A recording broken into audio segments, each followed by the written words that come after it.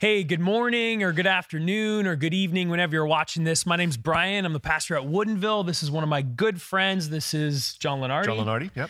Yep, and you may have seen John around. He's quite famous on GC365. He's been with me. He's been with Kyler. Yeah. Other thing about John that we always talk about, John is the master fisherman. So tell us real quick, how was King and co-host season this year for you? So King was better than last year, but not great. But I think that was more about the fishermen than the fishing. The coho was lights out. We had a really good year for silvers and had a lot of limits on the boat, a lot of people out. So yeah, it was fun. Yeah, year. Got a lot in the freezer, so we should be good. Good year. I was able to go out opening day for King season in the Bay with John. We both got our limits or our King that day. It was really good. That was fun. Always good to fish. But that's not what we're here for. We're here to talk about GC365. We're day 110 or 210. Sorry, day 210, day 310. Day 310. Sorry, we're getting to the end of this. Day 310. And we got Old Testament. We're in Ezekiel. Ezekiel's tough, but then Hebrew's awesome. Psalms and Proverbs are awesome. I'm not going to touch on Ezekiel. You can touch on Ezekiel if you want. Yeah, the only thing I would, for today's reading at least, it was kind of a funny thing, as parents, you say there's no parent manual, but if you go to the Bible, there's all kinds of great things to learn in the Bible about being a parent. And one of the things that struck me on Ezekiel, I think Ezekiel 14 was, God's talking to Ezekiel and he says, okay, listen, this is my translation. So this is an NIV, but he says, hey, listen, you need to tell these people if they come to seek a prophet and it's not you, then I'm going to deal with them directly and it's not going to end well for them. And it's not going to end well for the prophet that they're talking to. And so two things kind of struck me. One is, it was probably a very short-lived career to be a prophet during those days because you probably didn't last very long. The other thing that struck me is you see a lot of these old kings and rulers, like they would go to prophets where they would want to get the good answer. If they went to Jeremiah or Ezekiel, they knew they were going to get God's truth and they didn't like what they heard. So they'd go find another prophet. And I know kids do that. If you have kids, we're going to go ask mom first. And if she didn't get the right answer. So smart parents always kind of surround that and say, hey, you ever get caught playing one against the other, you're going to be in your bedroom for a week. So totally. I guess that was just kind of a practical, funny thing that jumped out to me. Ezekiel, but totally. Pretty heavy chapter. Yeah. What I love is, again, what's kind of perfect is Ezekiel is just the minor prophets and the major prophets, the Old Testament, are tough. Those are the last books of the Old Testament. And the reason why it's tough is it's a lot of like I would say the religion, the things that weren't working. Rituals. And then what we do this week in the New Testament is we're in Hebrews chapter 7. What I want to try and do for you guys is help connect the Old Testament to the New Testament, because seemingly when I talk with a lot of people all the time and they're explaining that maybe they're reading the Bible for the very first time, they're like, there's so much like difference between the Old Testament and the New Testament. And like, why did Jesus come? Well, it's Hebrews 7. And specifically Hebrews chapter 7, verse 28 says this: the law appointed high priests who were limited by human weakness. But after the law was given, God appointed his son with an oath, and his son has been made the perfect high priest forever. So I want to try and connect this.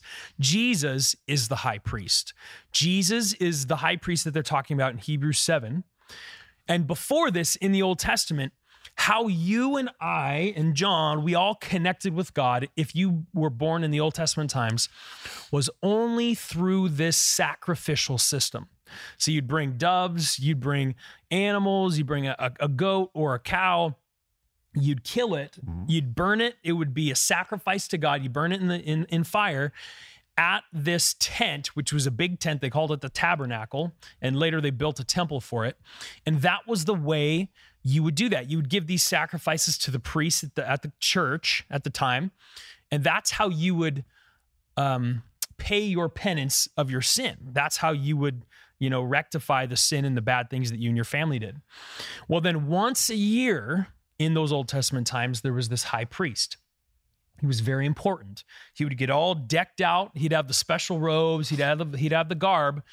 And then within the temple or the tabernacle, this big tent, there was a section in the back. And this section in the back was separated by a wall or a cloth wall. And you could never go in it. In fact, if you went in it, you would be killed or you would die immediately, because it was the very presence of God was there. and God is perfect and holy, and because we're human beings, we make bad decisions. You walk into that, you'd be killed because you're not perfect. You couldn't be in the presence of God. Once a year, the high priest would go in and make a sacrifice for all of the world, or for all of Israel. Right. So they would actually tie a rope on this high priest, and he would walk into the Holy of Holies, and he'd make a sacrifice. And the reason why they tied a rope on him is if he hadn't done everything perfect, confessed his sins, washed right, he would be killed immediately. And they'd have to drag his limp body out with a rope. So the whole reason why this is so important is that sacrifice that was made for the world was made once a year for the high priest. But we were stuck in the cycle as a humanity of like, oh my, like this religion of like having to do this thing all the time. And it seems so archaic and seems so disconnected and not personal. So then Jesus comes on the cross and he becomes that high priest. And not only what happens is they say that when he makes that sacrifice on the cross, that curtain is torn, it says, in the temple. And what it means is that this Holy of Holies, the presence of God, which now we get to experience every Sunday morning, we get to experience with God, it happens simultaneously and forever after that moment when Jesus dies on the cross. He becomes that high priest. He makes that sacrifice. And then now no longer is there a barrier between us and God. Now you, myself, we all can at the instant experience the Holy of Holies, the presence of God. I mean, it's an amazing, amazing thing. So I love this because hopefully this connects you from the Old Testament to the New Testament. This is why Jesus had to come. Right. I think if you look at the New Testament, you've got Paul's letters to the various churches. You have Acts of the Apostles, which is really kind of a great sort of Christian 101 consolidated version of all the major events in Christianity. And Hebrews is great because when I was just becoming new in my faith, I didn't really understand what the difference was between the Old and the New Testament. And it's a great place to go and spend some time and to learn about those differences and why they're kind of important, why it's less about your outward appearance and ritual and religion and sacrifice. Like Brian says, more about, where's your heart? Because that's where God really wants. And that's what Jesus preached was your heart. So great book. Great tutorial. And then, I think Proverbs wraps it all up and actually connects to Hebrews a little bit. It says in Proverbs 27:6, it says, wounds from a sincere friend are better than many kisses from an enemy. And what it's saying is you got to have real people who really love you around you on a regular basis, community. And we have a big group of buddies and friends that we hang out with, and they bring life to us. And the reason why they bring life to us is, first off, we all share the same thing, this real relationship with God. Yep. And it brings us depth that other people can't bring us.